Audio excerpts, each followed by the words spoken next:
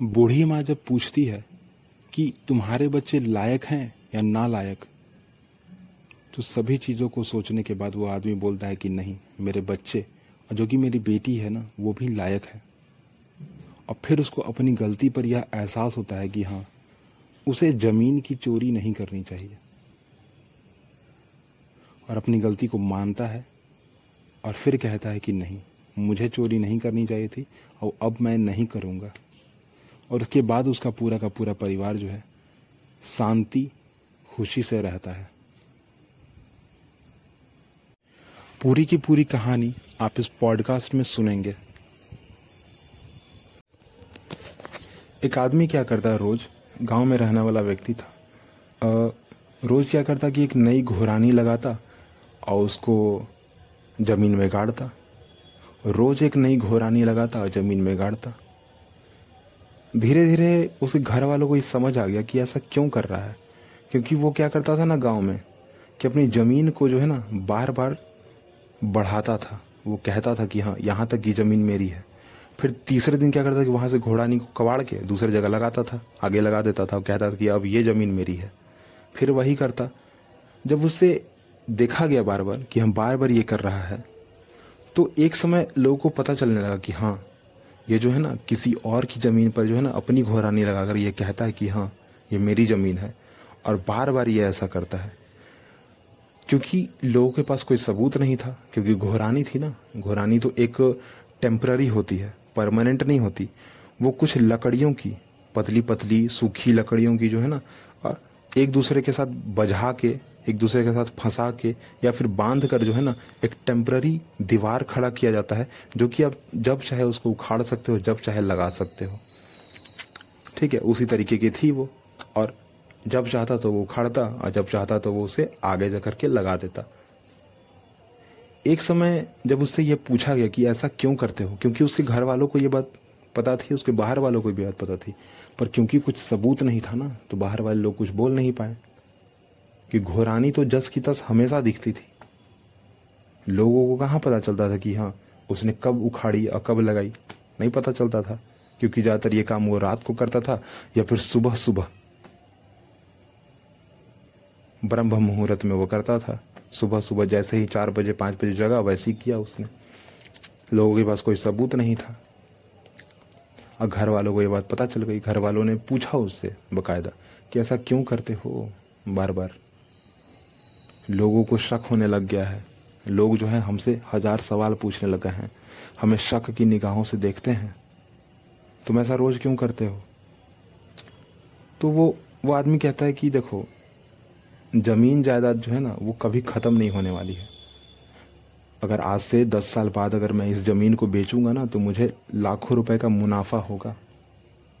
आखिर घर में 4 बच्चे भी तो है ना, उनका देखभाल कौन करेगा, मैं ही करूंगा ना, कोई और थोड़ी करेगा। खाना पीना, नहाना धोना, घर में कोई सामान लाना, अपने आमदनी पर ध्यान देना, अपने आमदनी को बढ़ाना, अपने ज़मीन जायदाद को बढ़ाना, अपने लिए कुछ अच्छा करना, अपने बच्चों के लिए कुछ अच्छा करना, ज़्यादा पैसा कमाना, ये सब मैं किसके लिए कर रहा हूँ? अपने घर वालों के लिए भी तो कर रहा हूँ। ये ज़मीन इतनी बढ़ा क्यों रहा हूँ? अपने घर वालों के लिए तो बढ़ा रहा हूँ ना। अगर घर में 4 बच्चे हैं, एक बेटी है, काम तो करना है ना। अगर बेटी की शादी भी अगर एक समय पे करनी होगी तो कुछ पैसे तो चाहिए ना, तो कैसे करूँगा? इन्हीं ज़मीनों को तो बेचूंगा मैं कि हाँ, मुझे पैसे मिल जाए। बच्चे अगर को मैं क्या करूं? बच्चों को भी तो कुछ चाहिए ना भाई, बच्चों को कुछ चाहिए ना। माँ को एक्चुअली ये सारी चीज़ें वो कह रहा था। ठीक है, वो आदमी जो है माँ को ये सारी बातें कह रहा था, क्योंकि घर में उससे पूछने की हिम्मत कोई नहीं रखता। ठीक है, माँ ही थी जो पूछ सकती थी, और जो कि माँ ने उससे पूछा कि ऐसा क्यों करते हो, बहुत सारे उसने कारण दिए। फिर माँ ने कहा कि देखो बेटा, अगर बच्चा लायक हो ना, तो वो तुम्हारे इस जमीन जायदाद में कोई हिस्सा नहीं मांगेगा, कोई इंटरेस्ट नहीं दिखाएगा। ठीक है, परंतु बच्चा नालायक होगा ना अगर, तो भी इस पूरे के पूरे जमीन जायदाद को बेच कर खा जाएगा, खत्म कर देगा, अब फिर भी डकार नहीं लेगा। मतलब कि उसको फर्क नहीं पड़ेगा।